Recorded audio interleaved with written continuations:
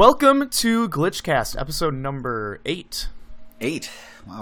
Coming pretty soon after the last one, too. We waited a little bit, but had to get this Thor review out. Yes. This week we'll do a little bit of movie news, tiny bit of TV news, only 2 trailers. Trailers just really lacking the past couple weeks. And then we'll move into the Thor review, non-spoilers and spoilers for those that have seen and haven't seen. Let's get rolling right away. First news story of the week.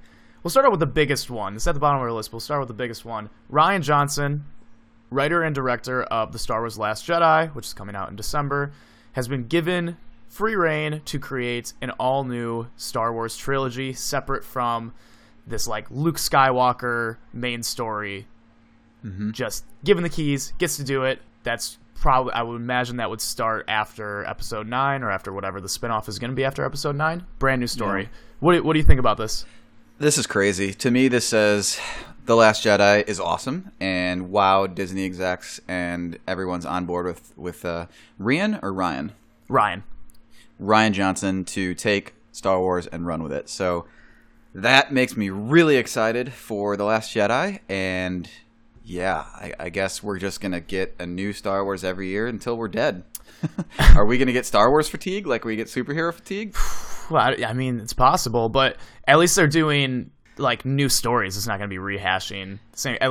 They're setting the stories only for 3 movies at a time. So I guess it might work. Do you think it's going to be after 9? Is it going to be? Some people have said like, oh, it's going to be Knights of the Old Republic. It's going to be. I don't think it's gonna. I don't know. So I saw a story that they wanted to keep like the Rey, Finn, and Poe characters. They wanted to continue their stories after 9. So when I first saw this news, I was like, oh, I guess that's what he'll be doing. But then they said it's going to be an entirely separate, brand new story off somewhere else in the universe. And we don't know the time frame. Could be hundreds of years before Obi-Wan Kenobi. Could be hundreds of years after Poe. Yeah. Rey. I also don't think it'll be the Knights of the Old Republic. I think it's just going to be a entirely brand new story. Wow. Yeah. It should be interesting, and I mean, clearly The Last Jedi must be pretty good. It's, I think, one of the only of the new Star Wars movies that hasn't had any production trouble or any bad news coming out about it. So clearly they like him. Clearly he did some great work on this. Clearly he's going to do some great shit in the new trilogy. Yeah, I'm excited for it. If they have this much faith in him, that makes me pumped for December. It makes me pumped that they're handing the keys to the kingdom to this guy. So yeah, should be big great. News. Yeah. Next news story here is Will Ferrell, in an interview earlier this week while promoting Daddy's Home 2, getting ravaged by reviews, revealed a pitch that was scrapped for a Step Brothers sequel. Essentially, it was going to be Dale and Brennan were going to follow their parents into like a retirement home / community after like they got their lives together, became real adults, and then it was just gonna be like a quick turnaround. They're gonna be like, oh, all right, well, we're ready to just move on to the next phase of adulthood and follow their parents into that, which I think sounds pretty funny. Wait, so they would go into the retirement community with them? Yeah. Oh, that sounds hilarious. Yeah. I wonder why it was scrapped. That would have been so good. I think everybody loves that movie. Oh yeah, it's definitely up Classic. there, probably like top 2, top 3 for most like Will Ferrell movies for most people. Yeah. Top 5 easily, yeah. And I don't know. I guess it just fell off, which is kind of weird because, I mean, he made an Anchorman sequel, which kind of sucked. Oh, it was terrible. And then, I mean, he just made Daddy's Home 2, which isn't great. No. And not good. I mean, Step Brothers was successful, and it has a huge following still, so it's kind of weird that it didn't go through because this sounds like a better idea than Daddy's Home 2 or Anchorman 2, but I don't know. I guess this is the way it goes sometimes. Yeah, I don't think we've seen the end of Step Brothers. One day we'll get a sequel. I promise you that. Quote me. You think they'll wait like 10 years? Do it like they did Anchorman? Yeah, and then they'll just have it be both of them actually going into a retirement community because they're old and their parents are dead. In the wake of the Kevin Spacey news, he has been dropped from All the Money in the World, being replaced by Christopher Plummer for his role as J. Paul Getty. This was a Ridley Scott decision. He essentially went to, I don't know who produced the movie, maybe Warner Brothers, and said, I would like to bring in Plummer and do reshoots. I'll pay for it. He's paying $10 million him and whatever one of the production companies was, to just completely reshoot all of Kevin Spacey's scenes, bringing back like Mark Wahlberg and Michelle Williams just to do it all. Still aiming for a December 22nd release date, which is insanity. Yeah, we have not touched on a lot of this Hollywood drama. You can get your hot takes and your opinions somewhere else, but obviously it's what a mess Hollywood is in, and good for the victims that this is all coming to light, and I hope more comes to light, and I hope these people get justice. But I had to just Google who Christopher Plummer was. He's a lot older than Kevin Spacey, and we talked about this episode 1. Kevin Spacey looked like unrecognizable, and we were like pumped for this role because he's such a great actor, but he's a creep. Yeah. Okay. That is putting it lightly, yeah. Yeah. I think this makes sense from a business standpoint, too. Yeah. Obviously, people aren't going to see this movie if he's like the draw of it. Yeah. If you're spending $10 million more, you're probably going to lose more than that amount if you released it with him. Yep. And this is good press for them, too. I mean, respect to Ridley Scott for doing it. Just because it was so close in release date relation to when this news came out, and there's probably just going to be people like, no, I don't want to support him or support this. I mean, they've dropped him from like all House of Cards imaging and advertising. They're probably literally that show might not even go on anymore. They might just, if it does, they're just going to kill him somehow. It's or just say like after that final statement in the last season, like he's in jail or like something happens. But he's done. As much as I love him as an actor, I kind of hope this doesn't just happen for a year and then he's back. Like he needs penance. Like he needs justice. It's a shame. Hollywood's a fucking mess. Yeah, just news stories every single day. We won't get too much into it. We want to stay a little more lighthearted on this podcast, but just know that this is good that this is happening. Christopher Plummer, great actor, legend, so old, but he can kill this. Next up, the Universal Monsterverse / Dark Universe is in peril as the two top producers, basically the guys that were leading the whole creative team behind it, leading the writers' rooms, Alex Kurtzman and Chris Morgan, are exiting. They're just dropping out of this universe, which, ironically enough, signals to me personally that it's in the best shape it has been in. Alex Kurtzman directed The Mummy. It was not great, and he has not really done much good in his other work.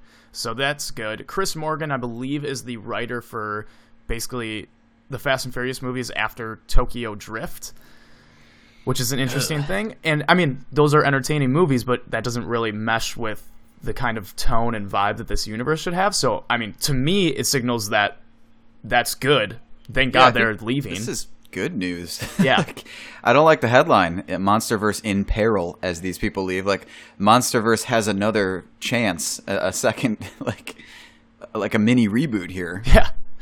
A third mini reboot. The head of Universal said that they have realized that these movies need to be filmmaker driven, which it feels like, most movies should probably filmmaker driven instead of just a bunch of CG monsters and trash, and put in a big actor and hope it sells. And guys in suits saying we need this and this and this, and then just writers trying to write that in. So that's good. Hopefully they let like singular filmmakers take on each of these movies instead of trying to make them super interconnected. I think that's something that Marvel is learning a little bit more, especially with Thor, obviously. That's a completely wild take that I was not expecting based on any of the other movies. So I think that's something that Marvel has learned as they're going on. They're letting filmmakers sort of take it more and more. Probably even better for this Monsterverse because it needs to be actually dark and not just summer blockbuster. Yeah, like The Mummies, like we talked. Did we review The Mummy? We didn't review it, but we've talked about it. We talked at length about it, and like the tone was all over the place. Yeah. It was part comedy, there were some parts that were kind of scary. It was just an action blockbuster. Tom Cruise was running. Like, make it scary, make it horror. Like, you already have enough cinematic universes. Give us like a horror cinematic universe. That would be sweet. Yeah, that would be amazing. That would be just groundbreaking. No one's ever done that. Yeah, exactly. So that's good. Aside news. from like Freddy vs. Jason and those shitty movies. They tried. Our next bit of movie news here, actually last bit of movie news, is about Jon Hamm. Thank God. I wish Jon Hamm was in more stuff. He is set to star in the supernatural thriller Off Season, which is based on a short from a BAFTA-nominated writer-director, Jonathan Van Toleken. This is about a man who goes searching for his elderly father who has mysteriously disappeared. Set in a harsh, frozen Canadian tundra, the son's feverish search exposes shocking family secrets long buried. Interesting. Ooh. Yeah, John Hamm is freaking awesome. And it looks like he's not... unfortunately, I really liked him in Baby Driver. It's kind of like the bad guy. But anything he's in, I'm very interested in. And obviously... Supernatural, all in. This sounds awesome. After Mad Men, he didn't do very much. He was like the voice for H&R Block commercials, and that was it. And like, Mercedes-Benz, yeah. get power behind the wheel. Whatever the hell he used to say. That was like some Scooby-Doo voice right there. Yeah, dude, he was always like shouting. Yeah, no, it was weird. And he's such a good actor, and I just like don't understand why he hasn't been like he was in the very good Black Mirror White Christmas episode. Oh yeah. But other than that, I mean, it's like Baby Driver and like that baseball movie that bombed, and that's it. I don't even remember that one. Oh yeah. He has not been in much. Good to see him get some more projects, and Supernatural, hopefully a little spooky. Yeah, awesome. Sounds like it. So that's it for movie news this week. We will move on to TV news, which is quite brief. So in the last podcast, we talked about Disney and Fox in talks for a buyout of mainly 21st Century Fox. Disney's interest has come out was more so about like Futurama and The Simpsons and Family Guy and those kind of TV shows instead of like the actual X-Men movies or those kind of properties, because they need these things. They're launching their own streaming service. And they need these shows to really be like, here, we're giving you something that you're going to want to keep coming back to watch, that these people on these streaming services are watching all the time. Yeah. Instead of just having, like, whatever, 30 Disney animated movies that, like, a bunch of kids are going to want to watch and then nothing really else. They don't really have these TV hits that are... That makes sense. I mean, while the quality of these cartoon movies are unbelievably high, the length of them is not a lot. Yeah. Even for kids, like, you can only see every Disney movie so many times, but TV, yeah, that'll get people back. The well is deep on TV, so that does make sense. Yeah, these are just, they're just like ageless shows. Like, you look at Netflix, and people go back and rewatch The Office and Parks and Rec and How I Met Your Mother and those kind of things the background. Just all the time. And that's part of the draw of Netflix, although they're losing a lot of that now. So Disney really needed that for their streaming service, which I think launches in 2019. So I imagine we'll see these talks coming back at some point. Yeah, let's hope that the Netflix model doesn't go away and we just get these like thousands of streaming packages, because that's essentially just cable but over the internet. Yeah. God. Bob Iger, who is the CEO at Disney, did say that their streaming service is going to be significantly cheaper than Netflix. Like $3 to $5 a month. I would assume so. I still don't know if I would like pay for that. I don't know if I would either. Yeah. So whatever. I mean, the draw of cord cutting is you're not paying $80 a month anymore for TV. Like, you're paying $7 to $20. Yeah.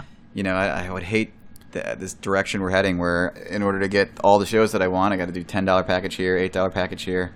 Let's hope cord cutting isn't getting screwed here. We'll see. Yeah. The other TV news we have here is The Mick, the comedy show on Fox starring, oh man, why can't I remember her name? Caitlin something. Dee from It's Always Sunny in Philadelphia. Stars in The Mick. It has scored a full season 2 order at Fox. I'm going to be honest, I thought it was already in season 2, but apparently it's a hit, and I watched like a couple episodes. It was pretty funny.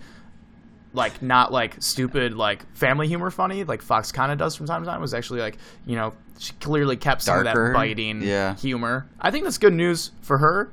Little worried about It's Always Sunny overall, though. Yeah, too many of these guys doing other projects. Yeah. You got Charlie doing all these crazy big movies now and stuff, and the other actors are going to little side shows. Side note, I just looked up her to try and get her name, Caitlin Olsen, and the suggested Google things are pretty funny. It's Always Sunny, and then suggested bird. and then below that, pregnant, and then hot. I don't really think she's hot. She's hilarious, but she's such a bird-looking girl. Yeah, well, it's good news for her as an actress. You know, I remember her from side roles, and she's actually in a couple really small roles in Curb Your Enthusiasm. Oh, okay. It's good for her that she's blowing up, but yeah, I hope our golden child, Always Sunny, doesn't take a hit here. Yeah, and obviously she did shoot season 1 and still shoot It's Always Sunny at the same time. Mm-hmm. Obviously, the big problem is that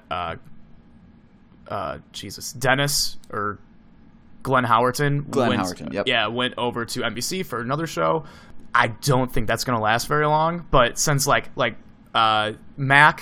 McElhenney is doing the Minecraft movie, he's like writing and directing that. I mean, like you said, Charlie Day he's like the fucking villain in Pacific Rim, and he does like all these other stupid comedy movies, and then like she's doing this. It's a little worrying that it might be a few years until like they're all free and ready to do it, and at that point, are they still going to want to do another season or another couple seasons? Probably not. Luckily, we have Danny DeVito. I just assumed Danny DeVito was always just in character, waiting for the next season, just being disgusting. True. Good point. All right, that is it for news of the week. We'll move on to trailers now. We just have 2 movie trailers here. The Post is the newest Steven Spielberg movie about the Pentagon Papers, which I believe were about the U.S. involvement in the Vietnam War. Yep. Give you the IMDb thing here. A cover-up that spanned 4 U.S. presidents pushed the country's first female newspaper publisher and a hard-driving editor to join an unprecedented battle between journalist and government, inspired by true events. Stars Tom Hanks, Meryl Streep, heavy hitters, Sarah Paulson, Carrie Coon, Alison Brie, interesting, Bruce Greenwood, who plays like a president and everything. I don't know if he's playing president in this. Jesse Plemons, Bradley Whitford, David Cross, Bob Odenkirk. Jesus, everyone. David Cross, yes. Yeah, is in this. I thought it didn't look very good from the trailer. I thought, it's Oscar bait. This looks like something that'll win some Oscars. It looks like Spotlight 2.0 retro. Right. And ironically enough, one of the 2 writers for it wrote Spotlight. So this is Spielberg, right? Yep. Looking at the last couple movies he's directed, I haven't seen a Spielberg movie since The War of the Worlds. Oh, wow, that's a... Oh, I know, I guess Kingdom of the Crystal Skull, but I haven't seen Tintin, War Horse, Lincoln, Bridge of Spies, or the BFG. The big fucking giant. Lincoln was like 8 hours long, and I had to watch it in like my high school AP government class for like 3 days because it was so long. Oh my god! Was it any good? It's okay. Did you see what was that? The one Bridge of Spies, pretty recent. Oh, Bridge of Spies was surprisingly good. Really? Yeah, I was shocked. That. Coming from a Coen Brothers script, so I think that kind of helped a little bit. Nice. I'm not the biggest Steven Spielberg fan, and obviously I've only seen like 2 of his past 5 or 6 movies. I think he's still just kind of coasting on like being like one of the greatest directors of all time, and now he's just kind of like he doesn't do anything really boundary pushing or anything like visually spectacle to me at this point. He's just kind of a lagger, and like I don't know, he doesn't do a lot dialogue wise that gets me going. So yeah, this looks fine. Another movie that I will probably learn a lot about history. History was my weakest subject in school, so I'll watch this for sure. Yep, and I mean, you got Meryl Streep and Tom Hanks, so those are... Carrie Coon, our girl Carrie Coon. True, yeah. But, I mean, you think Meryl Streep would probably get a Best Actress nomination just because they just hand them out to her she could take a poop in a movie and they would just give it to her. Mm-hmm. So, Oscar player right here. Next up is Game Night, a new comedy crime action movie. Kind of I don't know. Interesting. About a group of friends who meet regularly for game nights who find themselves trying to solve a murder mystery. This is directed by John Francis Daley and Jonathan Goldstein, who wrote Spider-Man Homecoming. They were 2 of the 4 writers on that. They directed and wrote the Vacation remake, which was better than bad. Plus a half. Yeah. And they wrote the first Horrible Bosses and the second Horrible Bosses. First Horrible Bosses is good, so it kind of evens out. +0. Yeah. Yeah. Coming from the writer, what did this guy write? Shoot. Give me 1 second. He wrote Accepted and Herbie Fully Loaded. Interesting. Oh, God. But it stars pretty good cast. You got Jason Bateman, Rachel McAdams, Jesse Plemons, Kyle Chandler, Winston from New Girl. Jeffrey Wright is in there. I was like, Yeah. he's like not listed in the cast, but I was like, so I had to like check the trailer like 3 times to make sure that it was him. It's a good cast, and honestly, I didn't think like it looks like a studio comedy, but I kind of like it. I think it would be much better if it was like a dark comedy, which they're obviously not going to do, but it kind of worked for me. I think it is a kind of dark comedy. Like, it looked in the vein of like Rough Night and like Yeah. just something that you have to have around this time of the year that could be funny, but will likely not be that great. It'll have like funny moments, but it won't be a great movie. Yeah, Rough Night was terrible. I I'm sure. couldn't even finish it. I watched, I think, the first 45 minutes, and I was just like, I laughed 0 times. Ugh. And like Jason Bateman's last was Office Christmas Party. That wasn't very good. I was gonna say it's kind of in the vein of that. Like, But yeah, I don't know. I thought the trailer kind of worked a little bit for me, and the director's like kind of like I didn't think Vacation was that bad. It had its fair moments of laughs. like so. all the actors. Yeah, Yeah. I'll give this one a watch for sure. Yeah. That is in March of next year, so that's a interesting date. All right, that is it for trailers this week. Let's talk about Amazon quick. Just real quick, real briefly. Just a real quick one. By now, we've grounded into your head that we need a little help, running the site. Can be a little bit easier. Everyone uses Amazon. When you go to Amazon, go to glitchup.com/Amazon and do your ordering through there. It's going to take you to Amazon anyways. When you purchase through that link, we get a little tiny kickback. Not very much. We made almost $2 at this point. Couple bucks, yeah. Rolling in the dough. But if you do that, we get a little bit of help. We know that everyone uses Amazon, no matter who you are. Helps us out. Think of it the next time you go and order something. Austin, I got beer delivered through Amazon Now. It's pretty tight. Oh, wow. So if you guys need beer, you can use Amazon Now. Come right to your door. Glitchup.com/Amazon first, though. Do we want to do what you watching? I don't have anything down. Since we last talked 4 days ago, I have not watched much. So let's skip it. Let's get right into Thor. I'm so pumped to talk about Thor Ragnarok. Real quick disclosure. I literally got out of the theater a half hour ago. So I'm coming out fresh. I'm coming out hyped. I'm going to overreact on how good this movie is because I'm coming right out of the theater. But I'll try and check my emotions at the door and give a unbiased, non-pumped up review. Good call. Thor Ragnarok, non-spoilers, starting right now. I'll start with myself. I'll give like an overall thought on just sort of the story and in general. I liked it a lot. I would say it is the funniest movie I've seen this year. I was going in, I was like, oh, it's going to be funny. Obviously, Taika Waititi's directing it. Everyone's raving about how funny it is. I was like, okay, it's probably overblown a little bit.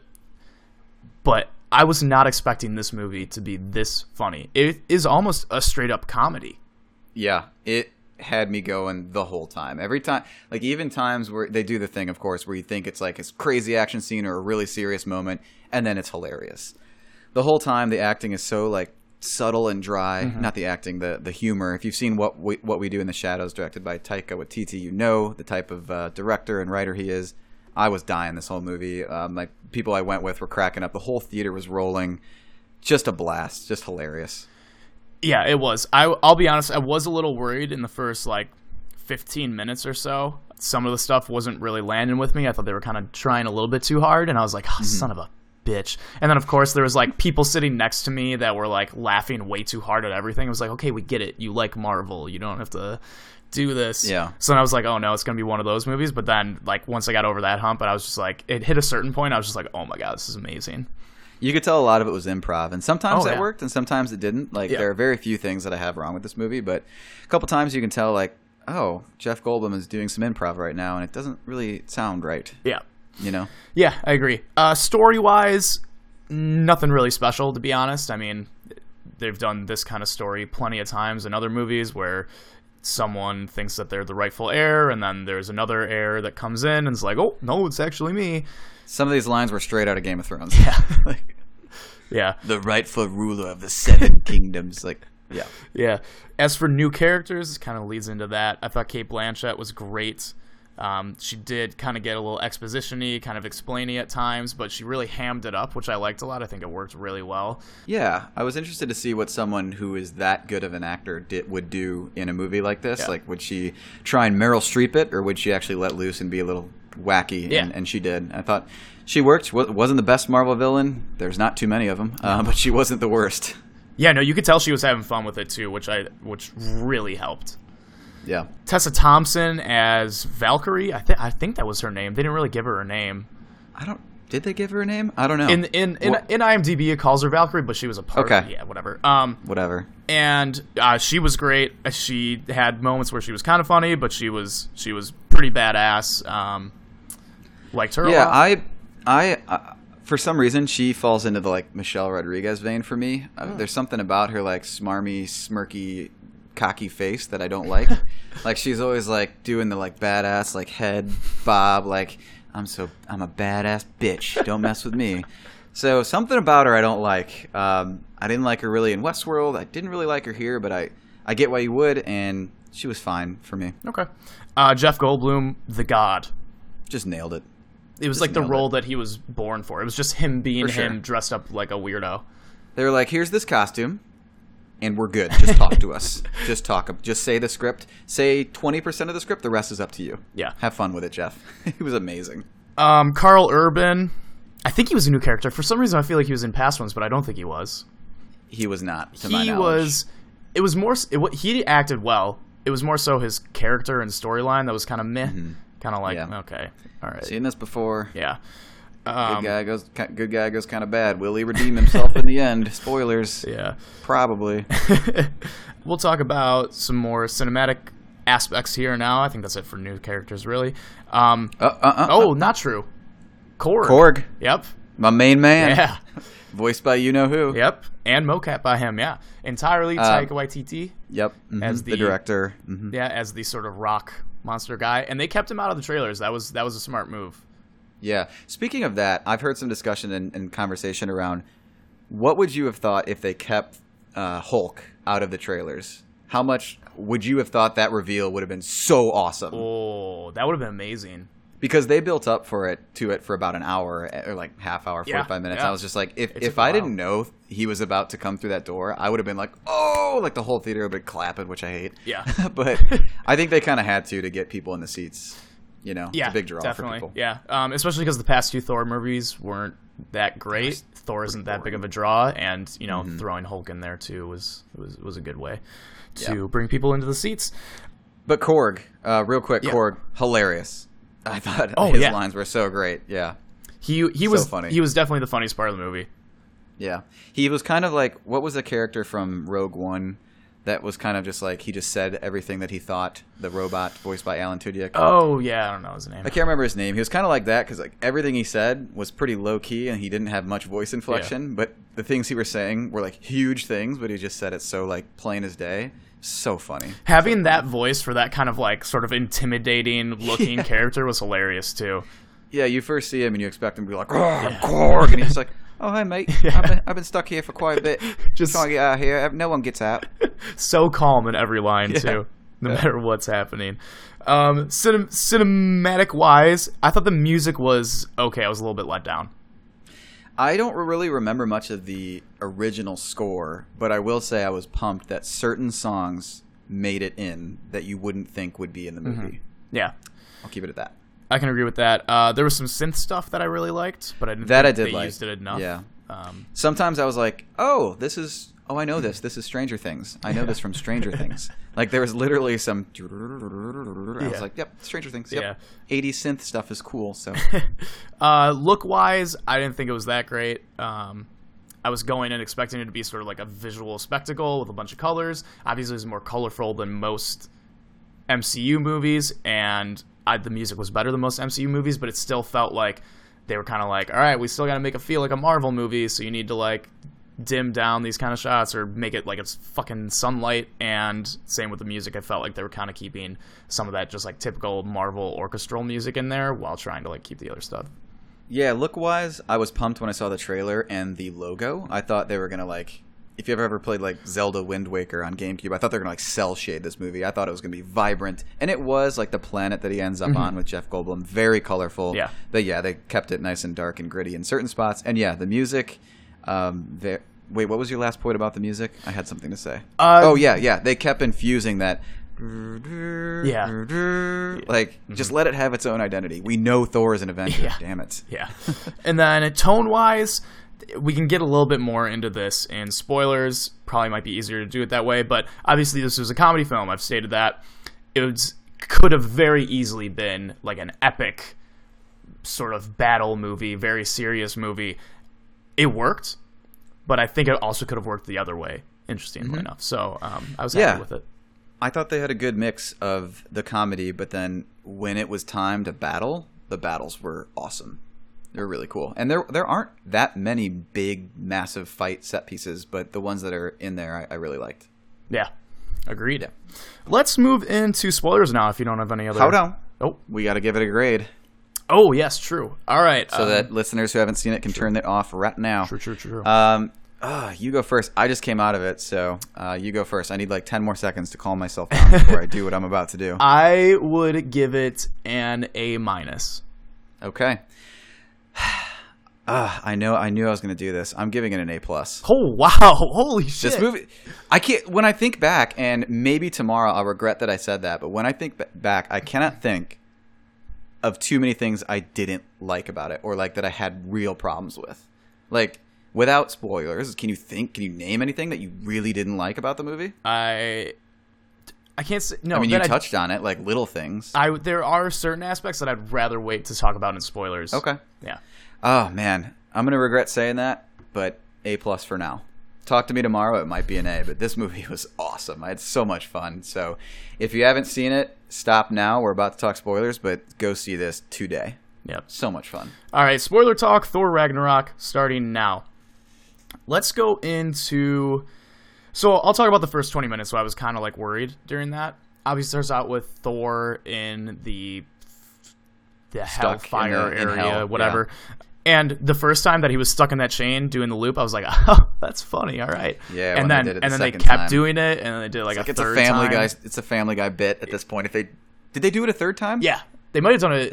Yeah, they did it 3 times, and then they kind of like, they didn't do it a 4th time, but he was still like spinning like that. Yeah. That worried me. Same. I was like, "Oh no." It was not a Family Guy bit where it's like goes on way too long and you're like, oh my god, they're just doing it to troll us now. Yeah. Once he does get back to Asgard, that was funny because I actually forgot for a second that Loki had like been impersonating Odin. Same. And then like I realized it obviously like right away because I was like, why would Odin be doing this? Did that happen in Thor 2? Yep. Yeah. That makes sense why we forgot that, because I don't remember 1 second of that movie. Yeah. The least memorable Marvel movie to date. Yeah. But that part was pretty funny. I was still kind of like, I don't know what's going on here. The cameos, hilarious. When I saw Matt Damon, I was like, oh my God. I was like, what? And then I was looking at whoever was playing Thor. I was like, who is that? Is that like Jimmy Kimmel or something? I couldn't figure it out. If it was somebody, it was his brother. It was Luke Hemsworth. Are you kidding me? Yeah. Wait, you are kidding me? No, that was who he was. Oh my god! Oh, that's so great. Yeah, I didn't even realize. Oh, that's beautiful. Yeah, and then Sam Neill comes out. Sam Neill. Hilarious. So, side note: Sam Neill was in. Have you seen Hunt for the Wilder People? Yeah. Yeah. So he's one of the main characters in that movie. So when I saw him there, I was pretty pumped. And then also another character that we'll talk about soon is also from Hunt for the Wilder People. For the Wilder People. Yeah, so I thought that part great cameo. That part was pretty funny, and then Carl Urban like running to catch up and being like, "Oh, yeah, Thor, that was great." Son of that was pretty good. And then obviously, right after that, they go down to Earth. The Doctor Strange stuff kind of worked for me, but it was kind of like, okay, we get it. It's a Marvel movie.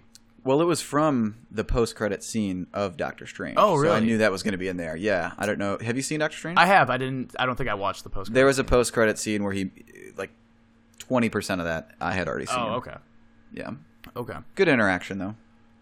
And then from there, obviously, you meet Odin. Just like evaporates into fucking stars or something. Like, is that how that type of race dies? They just, I don't know. He's like, good thing you showed up minutes before my death. Or was it one of those like I'm ready to die now moments where he like can control when he becomes particles? I think that's what it was, but it was just like so weird. I was so confused. I was like, is he actually dead? Is he? Also, to me, that was the worst CG in the movie. They were not on that mountain. Oh, I was blown away. Since we mentioned that, I thought the CGI was terrible in this movie. Oh, I thought it was serviceable, but that was one time I go, are you kidding me? Like when it was zoomed out behind them and they were standing overlooking. Yeah. Like, I was like, this is horrible. I thought it was pretty bad. I thought the Hulk was really good. Oh yeah, no, the Hulk was good.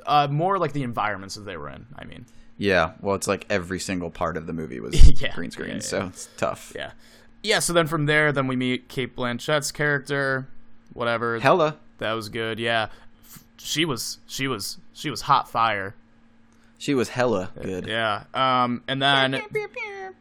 Yeah, so like those first 20 minutes I was kind of worried about. But then once it got to Sakaar, I think it was called, where Jeff Goldblum's character is, I was all in. I was like, okay, we're running now. It was colorful, vibrant, great world, like a garbage world where like everything Jeff Goldblum said had everybody laughing. The melty gun, his little henchman, who this woman was from Hunt for the Wilder People, is pretty funny in that. Yeah, that world was great. Every moment there was great. The fight between Thor and Hulk, fantastic. Mm-hmm. Yeah, I agree. Let's talk characters overall quick. It was nice to see Thor sort of be let loose and let Chris Hemsworth sort of be funny, because he's actually a pretty funny person. He's been doing like a lot of other comedic stuff when he isn't Thor, other than Horse Soldiers, 12 Strong. Horse Soldiers. But I mean, he was funny in the Avengers movies, and it's nice that sort of like he's like a very not like super literal like Drax is in Guardians of the Galaxy, but still kind of like that, because I think like the Taika Waititi Kiwi kind of humor kind of meshes with that pretty well. So it was like a match made in heaven. Yeah, for those who don't know, Taika directed those shorts that you've seen 2 of, I think, where it's Thor and his roommate. Yep. Just kind of hanging out in the flatmates.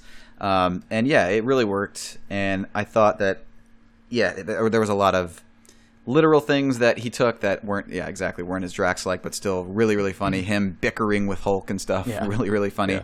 And I thought he was pretty funny in Thor 1. You know, he's drinking coffee. And he's like, ha ha, I'll take another. And he smashes it on the ground. But again, I don't remember him being funny in Thor 2. They tried to go super dark with it. But yeah, this was fantastic. Loki, hilarious. Might have been the best character outside of Jeff Goldblum, and then if Korg wasn't in it, so I guess he like lines up number 3. But he was really funny. Although I do think his sort of character story arc didn't feel as complete. You could tell during certain points, like when Odin says like "I love you, sons," and Loki's like, "Oh, finally, something." And then like when Thor is like trying to like interact with him, telling him like, "Oh, you're still kind of like a piece of shit." Yeah, they didn't. A little tired of him backstabbing back and forth. Yeah, and come on. And they just didn't bring it full circle. They didn't really like have him confronted or bring it up. I don't know.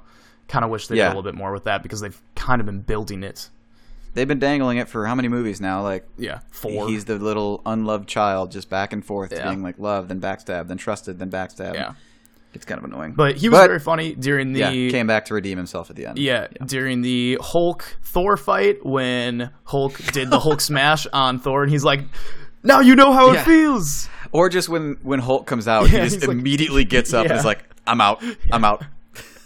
So good. So funny. So, like, I do like that aspect where he, like, still, like, is fine to just, like, bolt and run and get out of certain situations, so that makes it pretty funny.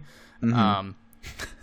God, that was so human. Good. And or puny god. Sort of this was probably the hardest I laughed in the movie. I thought this was hilarious when they have Loki tied up, and it's him, Valkyrie, or Thor, Valkyrie, and Hulk, or Bruce Banner, sort of like huddling up to decide what they're going to do. She's like, hasn't he tried to kill all of us? And Thor's like, it reminds me of this time when we were 7, and Loki knew I love snakes, and I saw this snake, and he turned himself into it, and I went to pick it up just because, you know, I wanted to see what it was about. When I picked it up, he went, blah, turned back into himself, and then stabbed me. And I was like, I was dying at that part. And then it cuts to Loki, and he like kind of like chuckles a little bit and like turns away. Yeah, I did do that. God of mischief. He was a little mischievous little bastard as a child, and just like that story, the way he told it, just so funny. Yeah, so funny.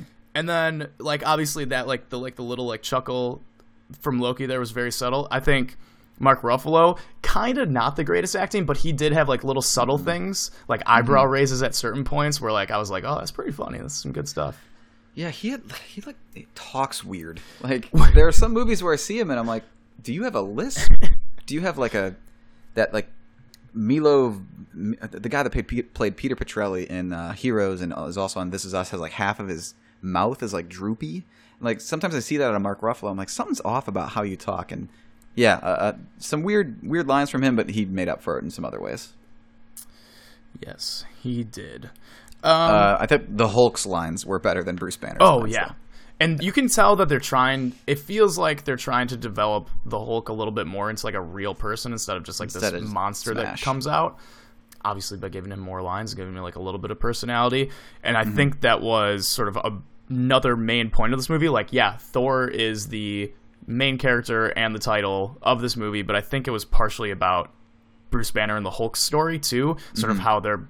I mean, he literally says this at one point. He's like, now it feels like I don't have a hand on the wheel anymore if the Hulk is out or he doesn't. So it feels like they're trying to develop that a little bit more for the future movies. Yeah. Mm-hmm. How about the repeated attempts at Thor to try and calm him down using ScarJo's little, the sun is getting darker, no one's going to hurt you, big guy. And he kept going back to it. I knew the first time that he tried it was going to backfire. Yeah. Of course it did. But the fact that he kept going back to it was just great humor. Yeah. Actually, right after he turns back into Bruce Banner and they're like stuck like in like that big Hulk thing, and he puts on like the little scarf and he's like, how is that gonna hide you? He's like, I look like a gypsy. I can do this if put it on my face. You can't see me. So good. Constant bickering the whole movie is so good. Oh man. And I've seen some people say like that detracts from like their characters because like their characters don't usually do that, but I think it worked in the framing of like who they are in those roles. I feel like the Avengers isn't Justice League. Like they bicker, they fight. It's funny. Like that's what Whedon did for this. The Avengers is a quip fest, and like this wasn't a quip fest. This was like, I think this was a much better executed comedy with better jokes, with good setups instead of just someone saying something and then RDJ just saying something assholey. That was kind of funny. Right. So I like this brand a little bit better. Agreed. They needed to go this direction, or else you'd have another Thor 2, which people wouldn't see and wouldn't remember. So this is going to stick with a lot of people. Yeah. Let's go to... is there anything story-wise you want to talk about specifically? I thought they kind of did Natalie Portman the wrong way, where they're just like, he dumped you. I know I dumped her, and then it was over. Yeah. And then all of a sudden he's got googly eyes for Valkyrie. Yeah. Within a day they love each other, and at the end she's ready to throw herself at him. Yeah, kind of a rushed romance, but Thor needs a woman, I guess. Yeah. Same with like they kind of did with Natalie Portman's character Jane. They kind of threw off like the other three like warriors that were with Thor all the time. They just like killed him, and he was just like, no, I don't care, right away. Like, nothing. He never had any response or reaction to it. Do you think that was Zachary Levi? What? Zachary Levi played one of the guys that got murdered. Yeah. So was that him in that 10-second role for him to go, who are you, stabbed? Yeah, that was. Yeah. That was? Yeah, okay, so wow. Okay, I was wondering if they just recast him yet again. No, that was him. Yeah. Wow. The other thing story-wise for me was like they kind of hinted at this dark backstory and history of Odin. Mm-hmm. And that was like kind of the center point of like Hela's issues and like that kind of stuff, but they didn't really delve deeper into it. Like obviously she was like trying to point out to Loki and Thor at certain points to be like, oh, this is like what your father did, do it with me, and they just never really talked about it. Like Odin was kind of like a shitty dude, and they just don't really talk about it at all. He's as guilty as Hela is for all these murders and stuff, and he's still seen as like this good force for Thor to like channel his powers and stuff. Yeah, you're right. They didn't really hold him accountable for any of this. Yeah. Would have liked a little bit more of that, but I think, I mean, it was that, and then there was some other serious aspects that I think the comedy kind of skirts over. Like, I mean, even at the end, Asgard just blows up. They've lost their planet.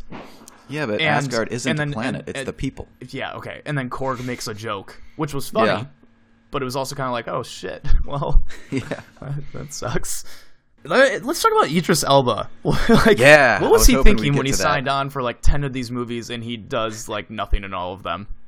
Well, I've always wanted to see him in an awesome superhero role, and then I remembered oh shit, he's this minor role Yeah. already in Thor. So I feel like the casting directors and then the producers and everybody were like, let's let him fight. Let's make Yeah. him like a cool character this movie. So I was happy to see him get screen time and to see him kind of be a badass for once. Yeah, I was hoping that his fight scene would have been even better. I was kind of like hoping for even more badassery from him. Yeah, he was kind of slinking around like some cool Jedi the whole movie, and then it's time to fight, and he doesn't really do much. He does a little bit of cool. fighting, and then they just kind of like, get on the ship. Yeah, he just swings a sword around a couple times. Like I thought he'd bust out some like weird eye powers Yeah. that he has that we don't know about, or yeah. That sword is badass, too. Yeah, I mean, I was just glad to see him get some cool screen time. Speaking of eye stuff, kind of mad that Thor doesn't have an eye now. Yeah, they'll probably retcon that, but if you guys read the comics, does he just now only have one eye forever? That kind of sucks. He's so pretty. I know, what the hell? They're making him too much like Odin. Odin didn't have an eye either. Yeah, do you see the parallel? Ah, stupid. Right over your head. Do you think so? Oh, actually, one last thing. Talking about the shots and stuff. The Valkyrie scene where like the Valkyries are going into battle Ooh, Hela. yeah. Holy shit, that was the most beautiful thing I've ever seen in my life. That was crazy. I want to see a half hour of that. Yeah. I wish they gave us more backstory. I want to see like those flying horses battle Hela. That was badass. Also, no, go ahead on that scene. Keep going. Yeah, no, like just like the first shot they showed of it, where it's like slow motion of them flying, and I was like, oh my god, that's amazing. And then like I was like, okay, that's cool. And then they cut to the rest of it. I was like, oh, this is even cooler. Yeah, really cool visual style. Like this was awesome. Yeah. Speaking of Hela, I sometimes have problems with villains and these types of movies where I can't really figure out what the rules are, what people's weaknesses are, what their powers are. So Hela is the goddess of death, Yep. and her power is apparently she like can't be killed, on Asgard at least, and she just flings swords at people. That's what it seems like. Yeah, unlimited ammo of swords. Yeah, kind of a weak. I mean, it's just the problem that these movies have as weak villains. But she was okay. Let us know if you have more insight into her backstory, because I'm probably not going to look it up. Yeah. That's it for me specifically about the movie. Scott, how do you want to... Actually, let me ask you this. Who was your favorite character? Was it Korg? Ooh. It's between Goldblum or Korg. But I think it was Korg. Yeah. I mean, Korg I think he stole the show with the humor, so I'm going to go with him. I agree. Also, one, great that he's going to be in future movies. Yes, please, keep him coming. Two, phenomenal move by Taika Waititi to make himself that character Yeah. that he can just now roll in the dough from that shit. Oh, yeah, really good move. I'm sure he's like, hey, mate, I can act. Yeah. Give me some lines. And then they're like, oh, you're freaking hilarious. That's great. And then, what was the best laugh for you, or the best joke that landed? Mine was the snake story.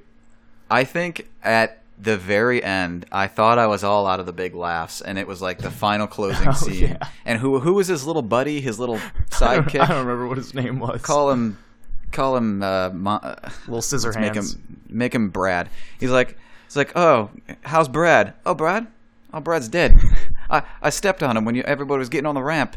I just felt so bad. I've been carrying him around. Everybody was dying. That got me the most because I thought it was like the end of the movie. Yeah. And it's just they go with something that morbid in such a like climax moment.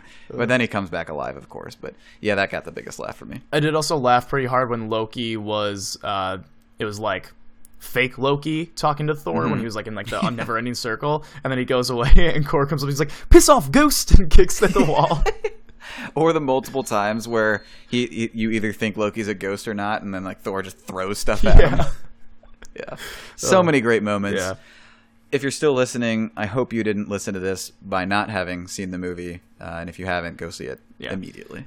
So let's talk about the future. Do you think that Loki has the Tesseract? Oh, absolutely. Yeah. Or I hope he doesn't, because I'm so sick of him going back and forth. Well, the mid-credits scene, or one of the credit scenes, I didn't stay for them, I just looked them up. I did. I stayed. Was like a gigantic ship arriving and like sort of like staring them down. I'm assuming that's Thanos. That's Thanos, And for sure. I would imagine that he's coming after them because Loki would have the Tesseract, which is one of the Infinity Stones. Yeah. That's probably true. Yep. Yeah. So I guess that could be like Thor can be the person that tips everyone off that Thanos is coming then. and gets everybody together, including, I think, the Guardians. Yep, the Guardians are supposed to be coming through. I believe it's literally everyone.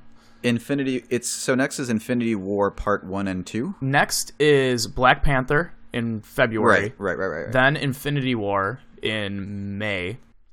Then I believe it's about a year wait, and then it's like Captain Marvel in March of the next year, which is with Brie Larson, and then it's Infinity War Part 2, although they're not calling it Infinity War Part 2. It's just Avengers 4 they haven't at that revealed point. it. Yeah. Okay. And then that's not the end of this generation of Marvel, is it? Wait, I was wrong. Actually, after Infinity War, there's Ant-Man and Wasp that summer. Right. After that, after like the second Infinity War or whatever, it's technically like the end of Phase 3, I think. And then they're starting to do some newer characters, but there's still like the only planned stuff is a sequel to Spider-Man Homecoming and a Guardians of the Galaxy 3, I believe. Interesting to see what they're going to do when they're nearing the end of all these contracts. Like, are they going to recast these people? Are they just going to get into weirder stuff? We're in a very interesting time in this cinematic universe. Yeah. And more great movies than duds, and this was a great one. Yeah, I have to agree. I ranked them. I know you didn't rank them. Where would you put, just like a quick thought, where would you put Thor Ragnarok in the ranking of MCU movies? How many are there total? There is 17, including the second Hulk, or the Incredible Hulk with Ed Norton. To me, top 5. This is somewhere in the top 5. I agree. I think there's 5 that are all like pretty even. It's like Civil War, Winter Soldier, Iron Man, Thor 3, and Guardians 1. Yep, absolutely. And I had no idea how to rank them. I ranked the rest of them. I had no idea how to rank those top 5. Yeah, maybe in a future episode we'll go through and talk over each one of these, but this is a top 5 Marvel Universe movie, and one of the best movies of the year so far. No, hands down. The funniest movie of the year so far. Absolutely. All right, I think that's it. Let's go over grades once again. I'm an A-. You are an A+. I'm an A+ for now. Tomorrow I might be an A, but if there was just to be nice, like more realistic, if there was a rating between A and A+, that's where it'd be like 97% in my mind. I would say if there was a rating between A- and A, I would be there. So you're 9.3 out of 10, yes. And I'm 9.7 out of 10. Yeah. All right, that works too. All right, so that's it for Thor Ragnarok talk. We will be back next week with a Justice League review, I believe. That should be interesting. This movie is going to be far less fun, I imagine. Yeah. Earlier reviews are like, it's good. It's not horrible, guys. We're relieved that it's not horrible. It's okay. So, going to be far less. We'll be laughing and smiling a lot less next week, I think, but still looking forward to it. Yeah, so we'll have that for you next week with more movie and TV news, hopefully some more trailers, and maybe we'll watch some other stuff that we can talk about what you watch. Thanks for listening. Thank you for listening yet again. Remember to like, subscribe, review, share, use glitchup.com/Amazon, and tune in next week. Bye.